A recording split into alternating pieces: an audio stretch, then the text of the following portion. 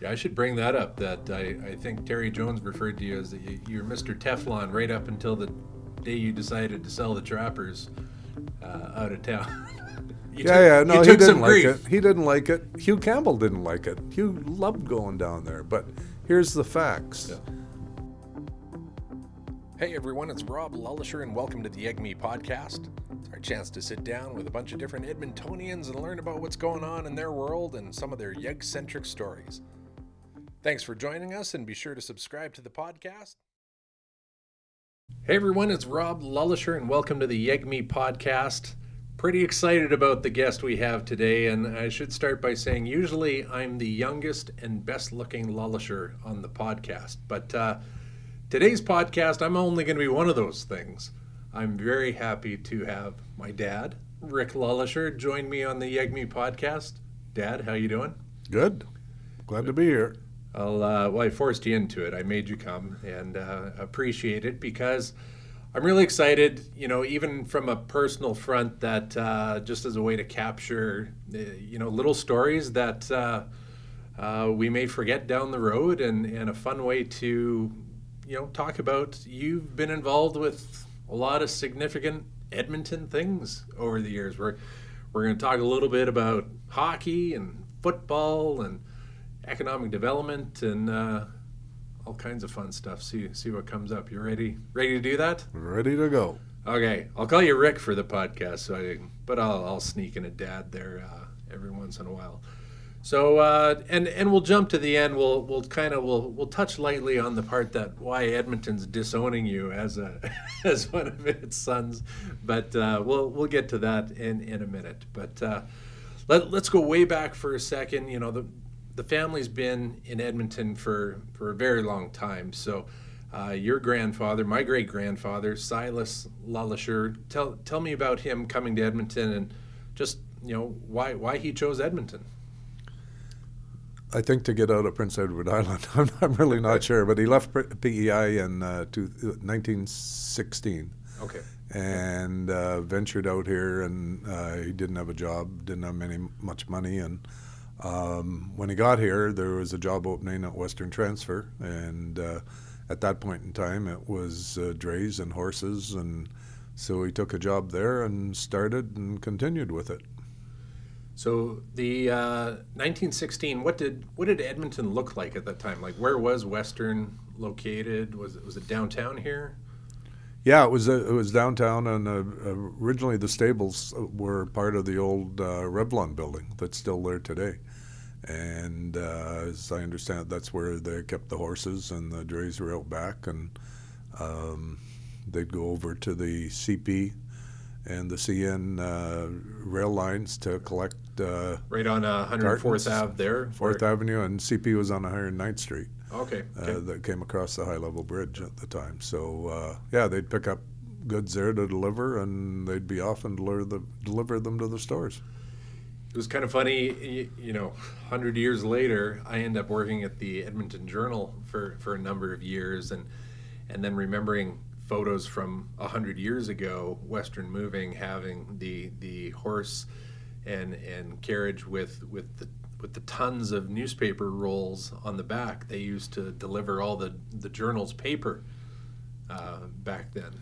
Well, they did that for a lot of years. Actually, it continued at the Journal downtown until they built the new printing presses out on the southeast.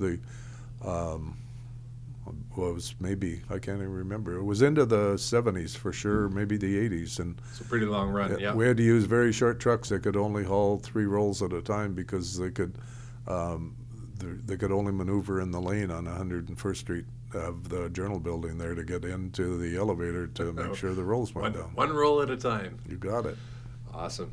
So Silas had Western Moving. It's 1916. He worked there for a number of years. Now, so between him and your dad Jim, my grandpa Jim, what was the transition of ownership from the two? Well, I'm not sure of the years, but eventually my grandpa Cy continued to work at Western Transfer. Then he ended up buying it. For how much, or I have no idea. I don't think anybody did. Anyways, at some point, my dad came along and started working there just before the Second World War. And he bought a little piece of it, like I think around 10-15%. And then he went off to the war and became a police officer in the. He was an MP. In military police in the Air Force, and Yep. was located over in London, England. So Grandpa kept running the business, and at some point while Dad was over in England, Grandpa decided that there was going to be another recession like after the First World War. Okay. And he thought it would be best interest to sell the company. So he did, including my dad's 10%. So when Dad got back, the company had been where's sold. Where's my company? Yeah, the company had been sold, no longer. So he knew the business, and he went to see the new owners, and they put him to work. So he started working when he came back from the war at Western, and then I think there was 5 different owners between the time Grandpa sold it and then Dad bought it back in 1962. Okay. Of the McCaig family out of Winnipeg at that time owned it, and they owned Manitoba Cartage and then Western Cartage, and so they were quite comfortable to put it back in the Lulisher family's hands and sold it to Dad. So the roots of the moving business, Western Moving, back to 100 years ago. Today, your brother Ted, his son Sean, Carol, they own and run the business. Still in the moving game, still putzing along. Still there, yeah. Just I kind of feel like Grandpa Jim did. You sold the company before I could get involved. You just had me do all the sweat labor of being a swamper on the trucks for all those years.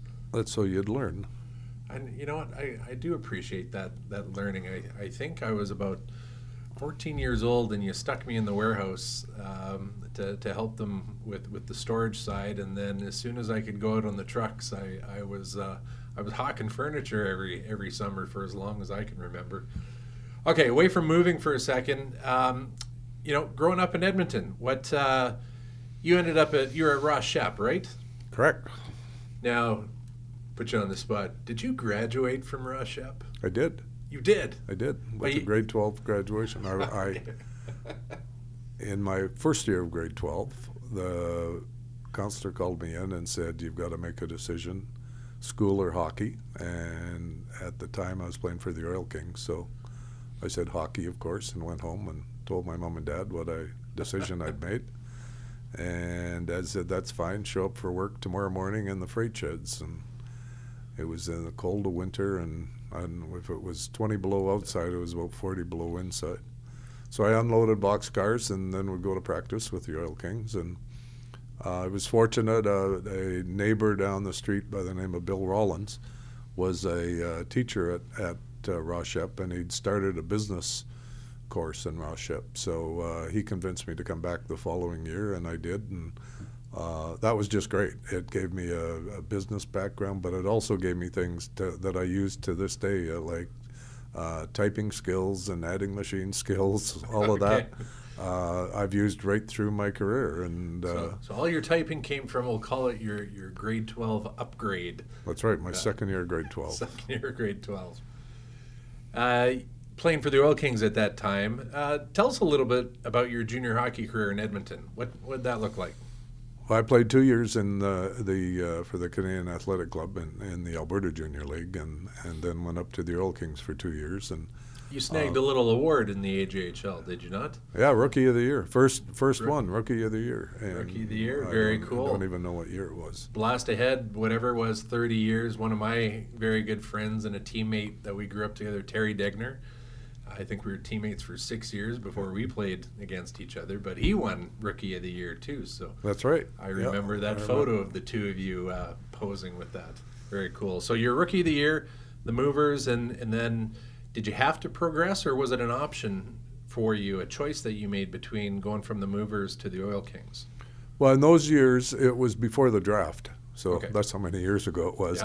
Yeah. So this is 66, 67. Yeah, and there was 6 NHL teams, of which one was Detroit, and they'd always had a real closeness in Edmonton. One of their chief scouts, Clarence Moore, lived here, so they were very attached to the Oil Kings, and I really just, I guess, progressed up to the Oil Kings, and when I went to the Oil Kings, and Detroit put me on their 50 man roster that you were allowed to, and from that point in time, I was. Which was that considered like the draft at that point? I guess so. Yeah, yeah. Like you were on their list. You couldn't go anywhere else unless they traded you. So. I see. Okay.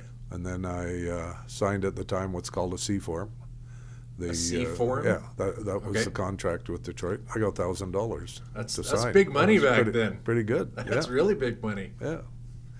So I played 2 years with the Oil Kings under Bill Gadsby was the coach 1 year until Bill Hunter fired him, and Bill became the coach. And then funny thing about when Gads got fired, we were in the first game of the playoffs. We were in Saskatoon in the old arena, not where you played, and we were out for the warm-up, and the PA announcer comes on and says, there's been a change in the Oil King lineup tonight. Coaching is Bill Hunter because he's just fired Bill Gadsby. Verbatim. We had not heard it. That's how we heard it. As you're taking warm-up. So we played the game, and we lost. But go back to the hotel, and Wes Montgomery at the time was doing the play-by-play for Chet, and he refused to do the game that night. So we got back out of protest. He was upset about. He was upset about the Gads coach being fired, okay. And we got back to the hotel, and Gads and Wes had been drinking ever since they got back to the hotel. I think because they were right into it. The having Bill Hunter as a coach, one of Edmonton's most famous hockey men. Share with us a couple memories you have of Bill. He was a great guy. He was a real gentleman, but he tried to be really gruff, but boy, he'd do anything for you. And he had all kinds of sayings. To this day, I still use some of them. One of my favorites is if you steal one idea, that's theft. If you steal 2 ideas, that's research. And he was a great hockey man. He was great for this city and getting things started. It was Bill that really brought the NHL and the Oilers to Edmonton, and he had the support of others, but he was the driving force. And we had a lot of good times at the Oil Kings. And my last year, we played Flin Flon in the Western Canada playdowns, and they had Reggie Leach and Bobby Clark on their team, and one of the greatest things was flying up there. We drove bus to Saskatoon, then we took a DC-3 from Saskatoon to Flin Flon, and somewhere when we were up, the back door came open. So the mid-flight. So the co-pilot comes back and just holds onto a bar, reaches out. It wasn't fully open. It was open by maybe 6 inches. Held on, grabbed it, closed the door, locked it again, then got a rope, tied it to the door, and tied it to the back of my seat. Hey, buddy, you hold on to this one. So, I went through the last part of that flight wondering if I was going to make it to Flin Flon, but that was an incredible place to play. Pretty spirited hockey arena. You could hear their chant in their locker room from all over, and the fans there were incredible. A few times we had to get taken back to the hotel by the RCMP, and it was quite an existence of a great fan base up there. Now, memory serves, was it Reggie Leach or Bobby Clark who knocked you out with a stick or something? No, it was one of their defensemen. Oh, okay. I'm trying to think of his name. I can't remember his name. He cracked me over the head, and I probably got a 2-minute minor for that back in the day. Yeah, if he got a penalty at all. And I came to and got up, and there was the 2 McAneely brothers on our team fighting their whole team. So had to get in there and help them. Now, the McAneelys were some spirited Twins teammates that you had. Any other teammates pop into mind when you think back to those Oil King days? Oh, he's some great Ian Wilkie was the goaltender, and Al Cameron was a center that him and I played with through midget and juvenile and into the Alberta Junior League and then to the Oil Kings. So yeah, a lot of great players. All of those players were before the draft, of course. So Okay. then once I finished playing and went to Detroit every summer for a few years, and then training camp, I decided to come back and learn the business, and so started learning the business. And then the next year, the World Hockey League came along. So some of these guys all signed for pretty big money, but you just missed it. Just missed it by a year. Did you ever think to go back? No. I just thought I've made a decision. I'm learning the business, and so be it. And let's carry on. You guys won the Memorial Cup. No, not with me. Before me, and oh, that's right. You didn't win it. I didn't win it. No, you did. That was my team. Yeah, right. That was you. It's an old joke that I'll probably use a number of times again in the future. But yes. Yeah, you won. Yes. I didn't. Okay. So, Memorial Cup, Oil Kings was it 65, 66? I think they won. They won with Bobby Falkenberg and Al Hamilton. They had a pretty good team. Just for anyone listening, I had the real pleasure playing in the Cup twice. Lost once with Saskatoon and won it once with Kamloops in '92. So, yeah, I'll bug Rick for a long time that I got a ring, he didn't, but. He got a $1,000 signing bonus from the Detroit Red Wings. I did not. I definitely most didn't. You had the chance when you went to that camp. Mr. Hockey was there, was he not? Yeah, Gordie Howe was on the team. Well, they used to take us as underages for a hockey school every year. So that's the first time I met Gordie. We were in the old Olympia, and in the summertime it'd get really foggy there, so you had to get out and skate to break up the fog. And we did that. So we were just out horsing around, and Gordie was out, and he had the two boys, Mark and Marty, out, and we were just playing around. And I backed into him sort of in front of the net, and he just put one hand under my butt and lifted me up and over to the side. He was the strongest guy I've ever seen, but just a super guy. Well, what an experience that was. Back here in Edmonton, those days between the Oil Kings to the WHA Oilers to present-day Oilers of the NHL, you mentioned, Bill Hunter had a significant play in all of that happening. Just, what memories do you have, Dad, from the old rink to the new rink, and just how that all came to be? Well, it all started with Bill Riley from the World Hockey League, and I think they were causing some concern to the National Hockey League, and they over time they thought, well, maybe we better expand with these guys and talk to them. So Bill Hunter was a driving force to that. Zane Feldman and Dr. Allard here in Edmonton were the big financial supporters, and they wouldn't have got it done without them. But Bill was a driving force, and Benny Haskins out of Winnipeg, and I think there's 4 teams, Quebec and Winnipeg? New England, somewhere in can't remember the name. Those were the ones that ended up in the merger, and so they started playing in the World Hockey League in the old Edmonton Gardens. And as we found in this city, if you host events, that's the best way to get facilities. And so the new at the time Coliseum out at Edmonton Northlands was built because of the Commonwealth Games for '78. So it was built, but by the way, then we're getting an NHL hockey team, so it worked very well. So hold it, the Coliseum was built because of the Commonwealth Games? It was helped the feds as part of it, and it helps with the financing. I don't know if I ever knew that. Obviously Commonwealth Stadium. Now, just as a great little segue from that to the positions you've held with some significant events here in Edmonton, you were one of the vice presidents of the '78 Commonwealth Games. Tell me about that experience. How did that come to be, and some pop-out memories you have from it? Well, it was really fluke how it came to be. My dad, your grandfather Jim, was always a big one to say if we're going to do business in this city, we have to participate and give back. And so he and my mom belonged to various charity groups in the Kinsman Club and the Rotary, and so I'm not even sure how it happened, but somebody came to me and said, would you be interested in being the volunteer chair of transportation for the Commonwealth Games? And that was in about 75. And so Dad and I talked about it. I thought, yeah, that's a good opportunity to give back and to do something like that. And so I did it. And then it must have been around 76, one of the vice presidents of the time, Lyle Roper, took ill.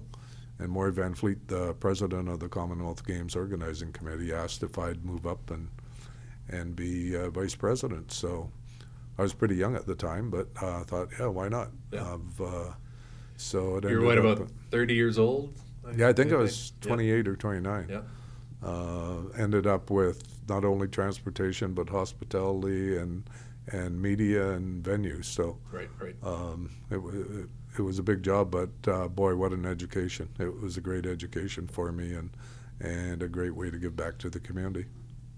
And you got to participate in some of the conversations of like you say, the event infrastructure being built here in Edmonton, which stands to this day.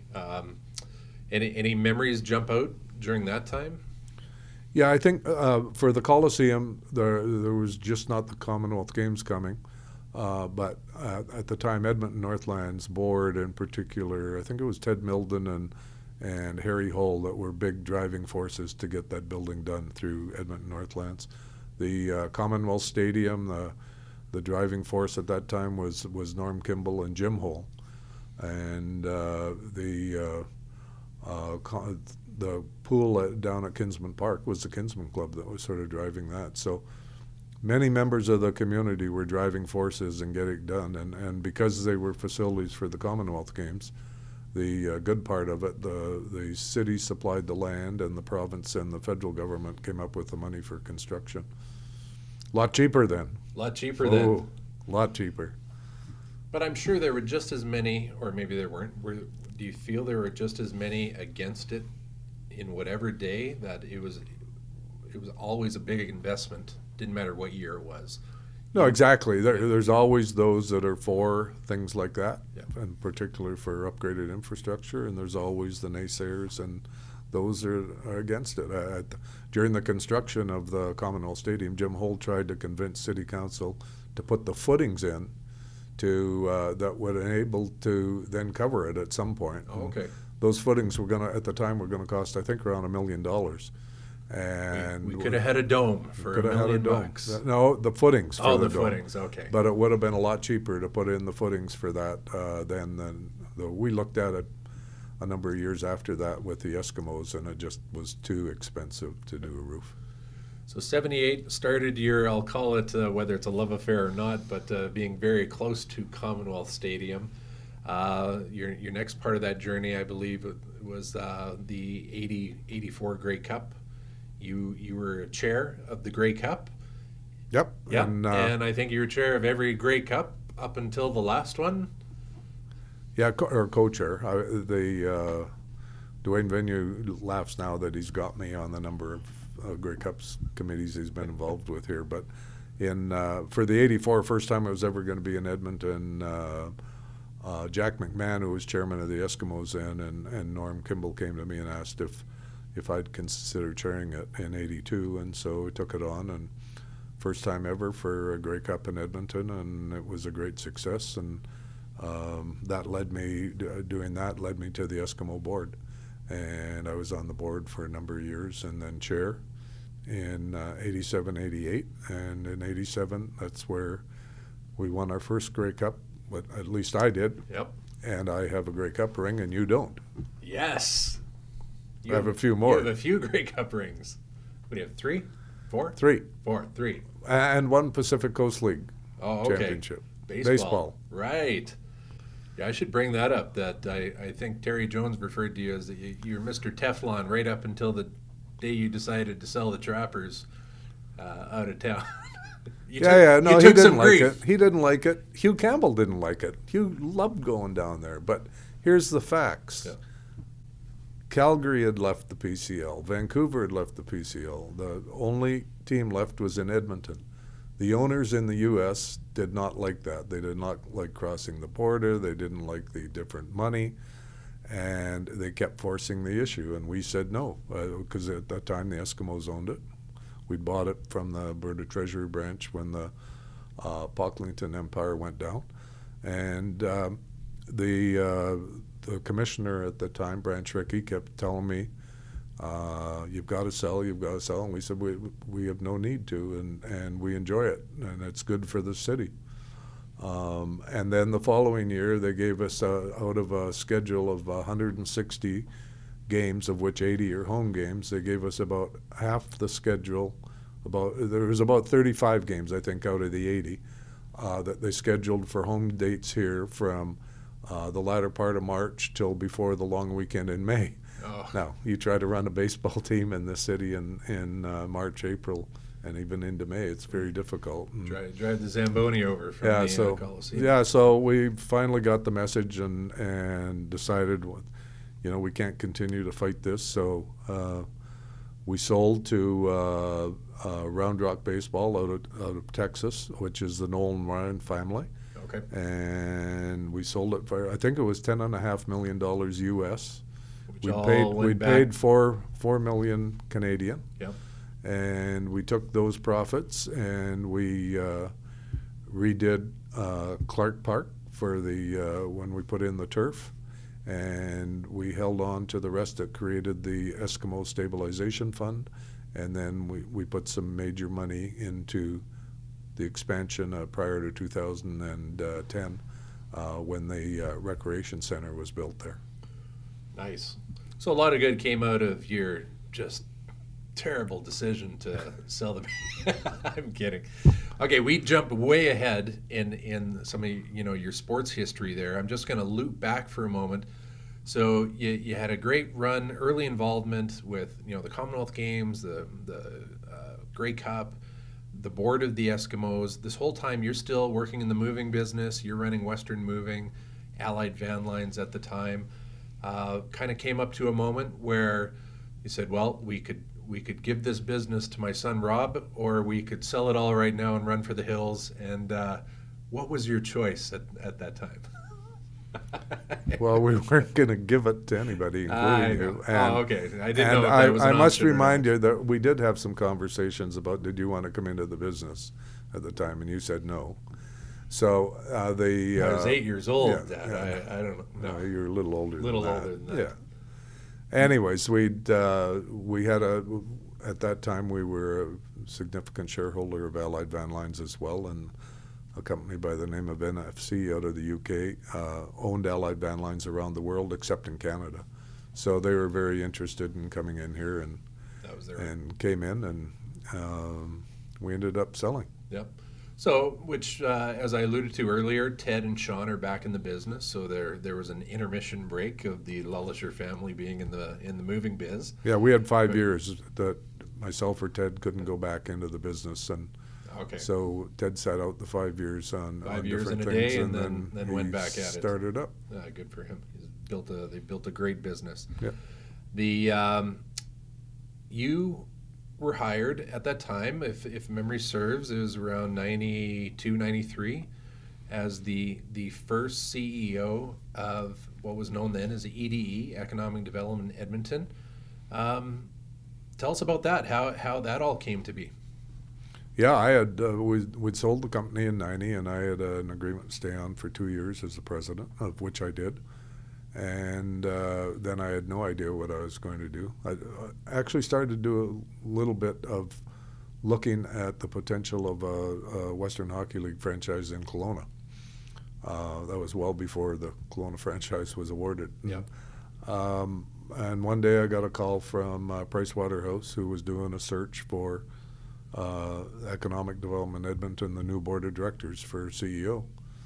And so I thought about it, and I thought that would be really interesting. And so I went forward with my application, and they did a bunch of interviews, and I was hired in July of '92, and I think it was July of '92, and started September 1st of '92, and there was me as Economic Development Edmonton, and come January 1st, '93, the whole plan was to merge the various authorities all into one. Right.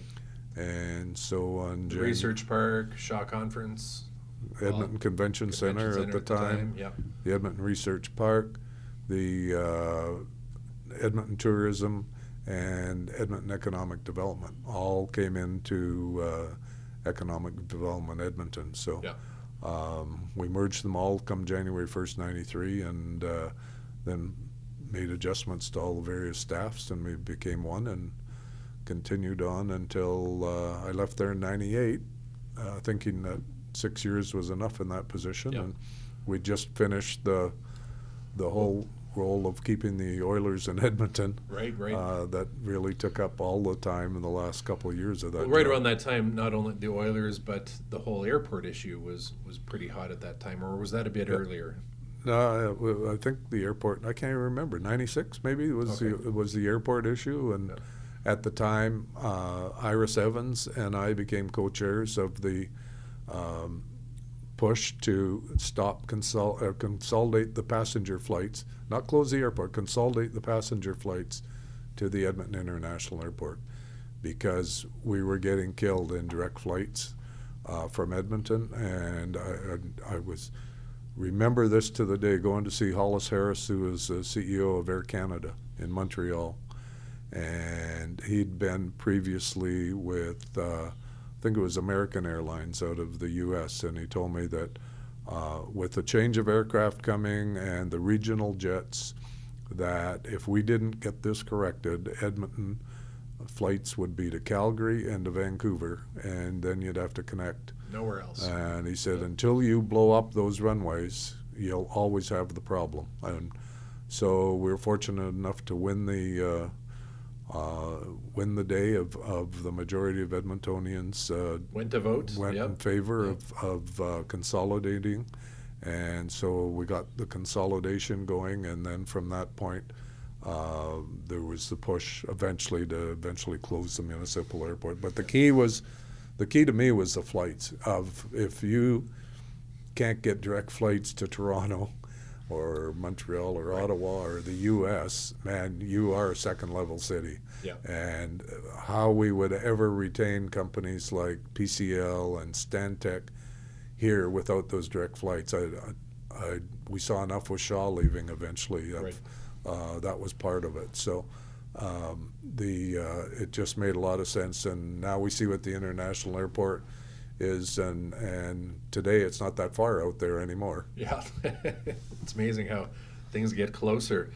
20-some years later, the Muni turning into Blatchford development, was any of that discussed at the time? Like it obviously has not hit traction point yet. Just what are your thoughts on the redevelopment of that space? Well, there wasn't any discussion at that time. It was to keep it as a sort of a business airport for the charter aircraft. There was a big operation there of aircraft repair, and I think at that point in time, there's a feeling we could keep it open as a commercial type airport for private use and business use. And eventually, I guess cost catches up with you, but. I was in no discussion whatsoever about the recommissioning of the airport lands to now, and I guess it's sat there for quite a few years, and hopefully they can get some development there, because they also have the Northlands land now to deal with. So there's a lot of land that the city's involved with. If you own those two pieces of land today, what are you going to try and do both simultaneously, or what do you think the city should be doing? Well, personally, I'd sell it to a developer and let them do it. Okay. It's going to be a lot of years. May be different, but I just see it's going to be a lot of years until all of that gets developed. Could be 40, 50 years. Oh, could be. Easy. It could be. I think you got to do it in sections and let the developers do it. So you mentioned a big initiative during your time at EDE was keeping the Edmonton Oilers in town, and Yeah, I remember that. I was working at the Edmonton Sun then, where they one day they think it's sold and then it's not, and great memory I have. The Journal folks won't love this memory as much, but the Journal went with probably the biggest headline we'd ever seen them use, that the Oilers were sold, and they were wrong. And the next day, our guys at the Sun editorial, they literally ripped out the headline just enough so you knew it was from the Journal, and then is twice the size put not across the front. So fun days in the media landscape, but obviously a critical time to keep the Edmonton Oilers in Edmonton. What do you remember from that? Oh, there was many starts and stops. It went on for a few years.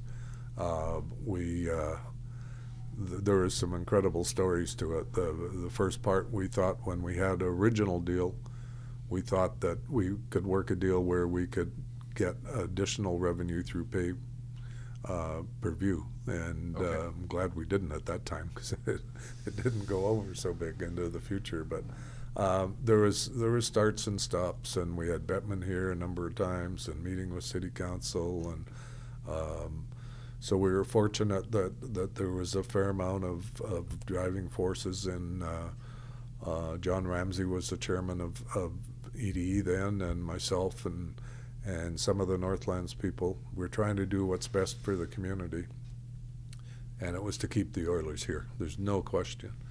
And at the end of the day, the group of community leaders came together and put money in, a large group of them. We even got $1 million from Linda Hughes at the Edmonton Journal. Yes. Maybe she felt bad about the headline.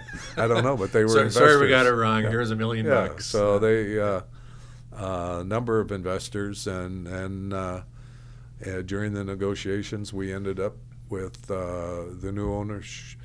I guess at the time, the first time, Pocklington was keeping it and staying here, and we ended up getting a special share in the Edmonton Oilers that was held by Economic Development Edmonton, and we only had one vote, and that vote was to 100% of the shares to if you could move the team or not. So that was the sort of the catalyst of that. Okay. Keeping it here, and then it was after that the local community leaders came together and eventually How many bought owners it were there from then? I think there was about 35, 36, and Yeah. they ended up buying it from the Alberta Treasury Branch, who Okay. by that point had taken it from Pocklington along with the Trappers, and that's when we bought the Trappers as the Eskimos. Right. Now, you weren't involved with, you were on the board then, or involved with the Eskimos that No, way. I wasn't. I was okay. actually Just, intermediary? after the Oiler deal. I was actually just doing a little bit of consulting for at the time Jim Hull, Bruce Seville, and Denny Andrews, looking at the possibility of buying the Trappers. Okay. And once I looked at it for a time, I thought. I went to them and said, you could do this as community leaders, and here's how it would work. But it seems to me this would be a great fit for the Eskimos, and we could maybe do some cross-marketing. I wasn't with the Eskimos then. The cross-marketing, some back-end savings of administration, and so we went to Hugh Campbell, and at the time Ernie Stevens was the chair, and we all got together and laid it out, and everybody thought it was a good idea. So we went to the ball team. We went to the Treasury Branch and did the deal. Geez, they were just selling teams left, right, and center back in the day. As your time was winding up with Economic Development Edmonton, the Oiler deal had just been done. There was this moment in time where you were potentially going to be more involved with the Oilers, but then the World Championships came along. What do you remember from that time? Yeah, we were actually, when I was still at EDE, we were involved as EDE in the potential bid of the World Championships in athletics. In '97, we looked at it, and Jack Agrias and a few guys, Bob Stedward, were the two leaders of getting that done. And so in '98, I was gone from EDE then, and we went to the bid, and we won it. We were fortunate enough to win it, and then the bid committee asked me to take over as the CEO of the organizing committee. So that started in January 1st of 99. That was a great event for the city. That I remember, so the summer of 2001, that all of 30 days later, 9/11 happened. And you think how it wouldn't have happened. Absolutely. There's so many things could have happened with that. And we were very fortunate of being able to bring the world to Edmonton for track and field. It was the first time that track and field world championships have been held in North America. That's still the case. I think actually the next one coming up is going to be in Oregon for the first time since '01. So I think it was a real feather in the cap of the city. The volunteer base was incredible. We ended up with about 10,000 volunteers that just did an outstanding job, and it was very successful. And we actually run it at a budget less than our budget, and ended up having some money left over to create some funds for the community. Nice. And again, like a lot of legacy from the different tracks around town that they were able to invest in. The right on the heels of that, you went back to football in another Grey Cup. The O2 Grey Cup was coming to Edmonton. I know you were chair of that, and that kind of introduced your segue into working for the Eskimos with Hugh Campbell, and what nice little 10-year chapter there about. Well, what happened after the World Championships were over? We wound it up on December 31st of '01, and so then Jonah and I went to Australia. We didn't have a job, neither one of us, so we thought, why not travel for a bit? So go surf. So we did. Yeah, we didn't surf, but we went to Australia, New Zealand, and came back, and it was, I think, April or May, and I was in having coffee with Hugh, and they were having the Grey Cup in '02. And he said, we got a few challenges. Would you consider coming in and overseeing the Grey Cup committee for '02? And so I did. And we then had the Grey Cup in November of 2002. And then in December, Hugh in his way said, well, you're here, you've got an office. I'm going to retire soon. Why don't you stay? So I stayed. Okay.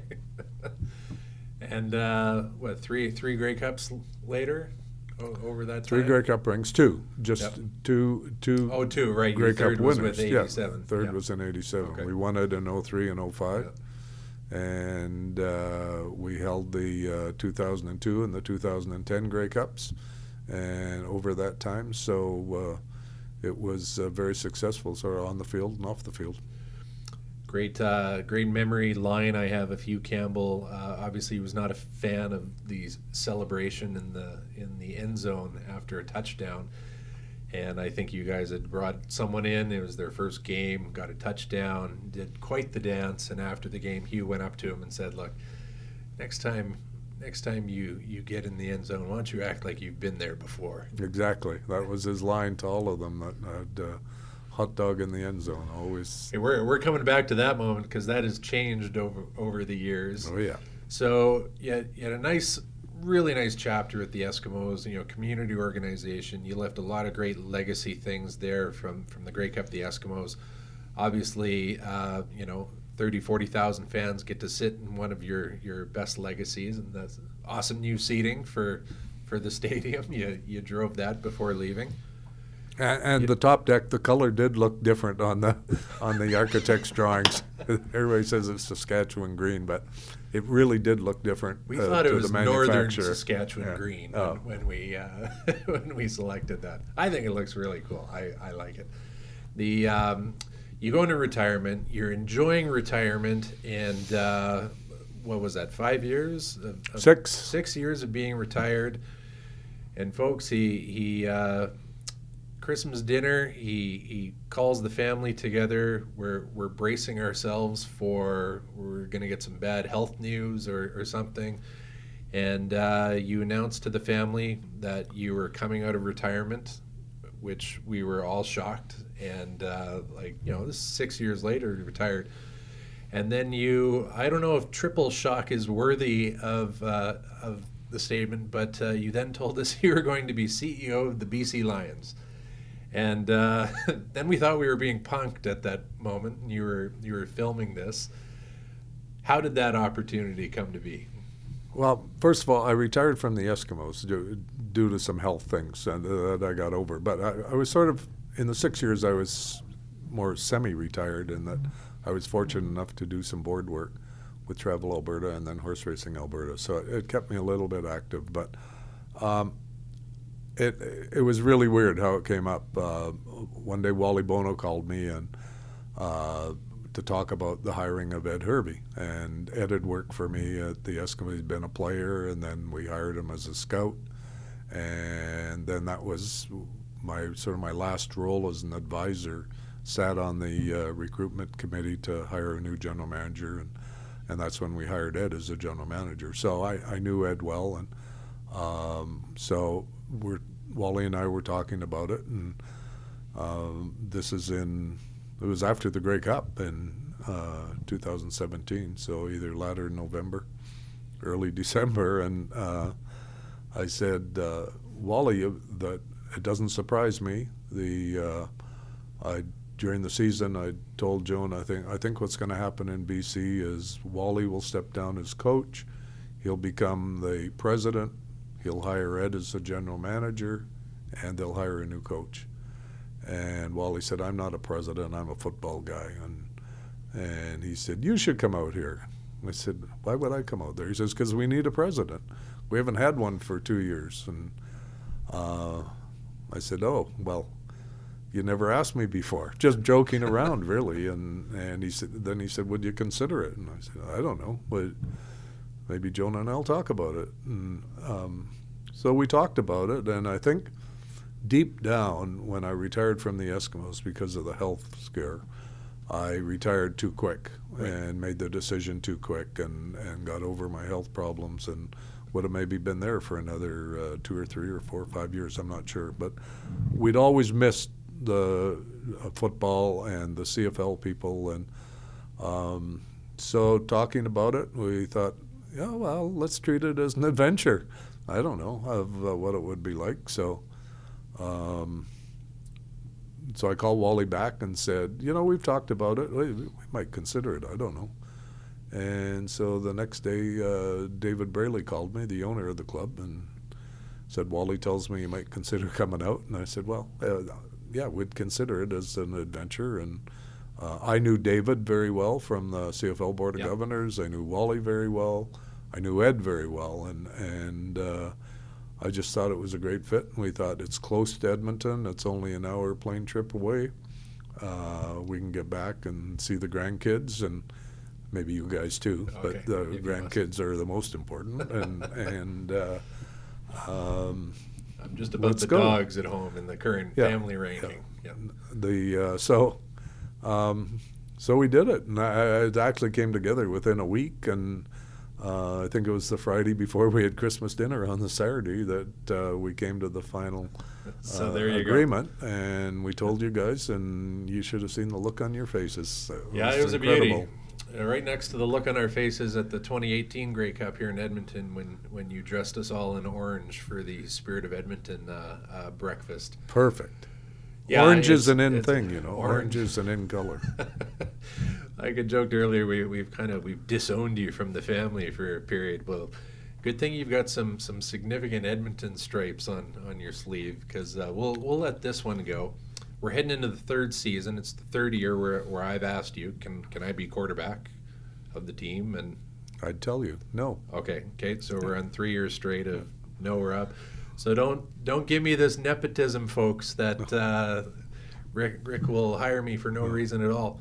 The CFL in general, won't talk about the team specifically, but there's some challenges in major sports and getting the fans out, and maybe just share some thoughts of what you see the CFL's future looking like.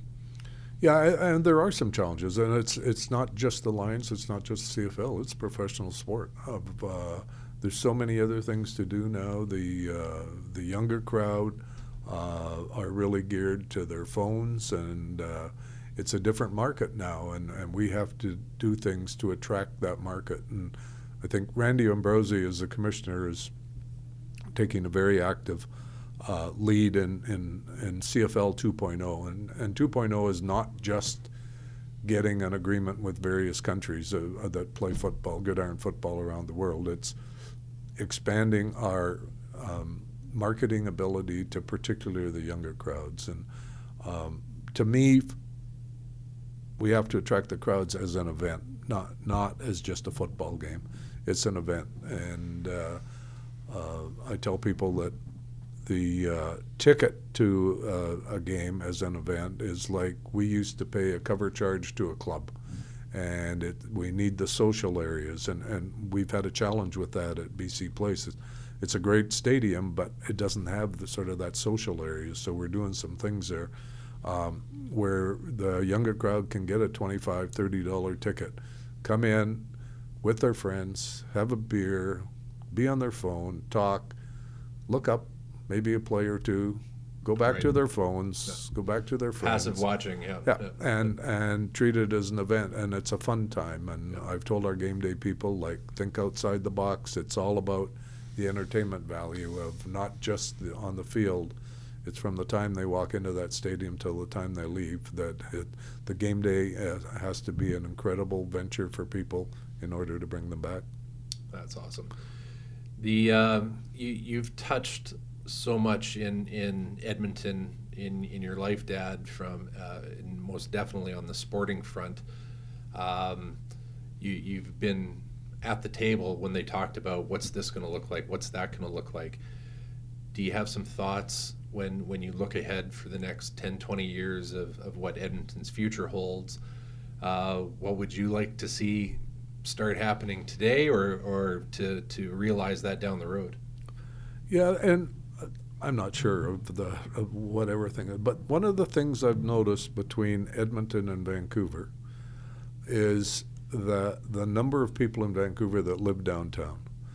I think Edmonton has some incredible infrastructure downtown now with the new rink and some of the new buildings, but we've got to get more people living downtown. That's what creates the vibe. And we've always known West Edmonton Mall being out a ways has had a somewhat of a negative effect on downtown Edmonton, but you have to get people living downtown to create the excitement and the around it. And I think that's the biggest thing, is just getting more and more people to get into this downtown core and live here. So they don't only live and work here, they play and spend their disposable income in the downtown area. Yeah.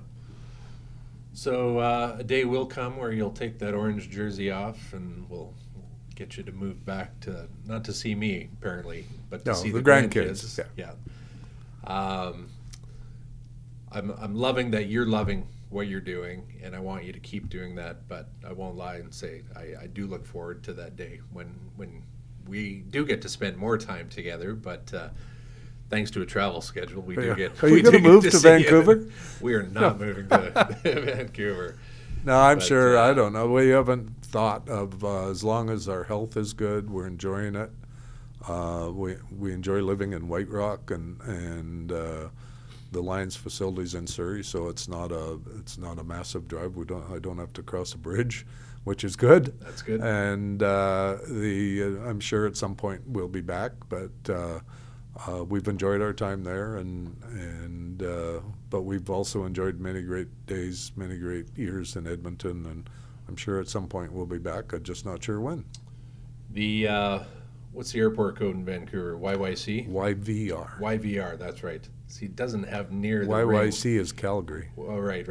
So YVR me. It's not as good as the Yeg Me podcast like we've got here. And Dad, I'm we got to talk about all kinds of things, and I got 100 more questions, but we gotta pack it up. But I'm just beyond proud of everything you've done in your life and what you've done for our city, and I love you, and I'm glad you could join me to just share some stories, some memories of all the great things that you did here in Edmonton.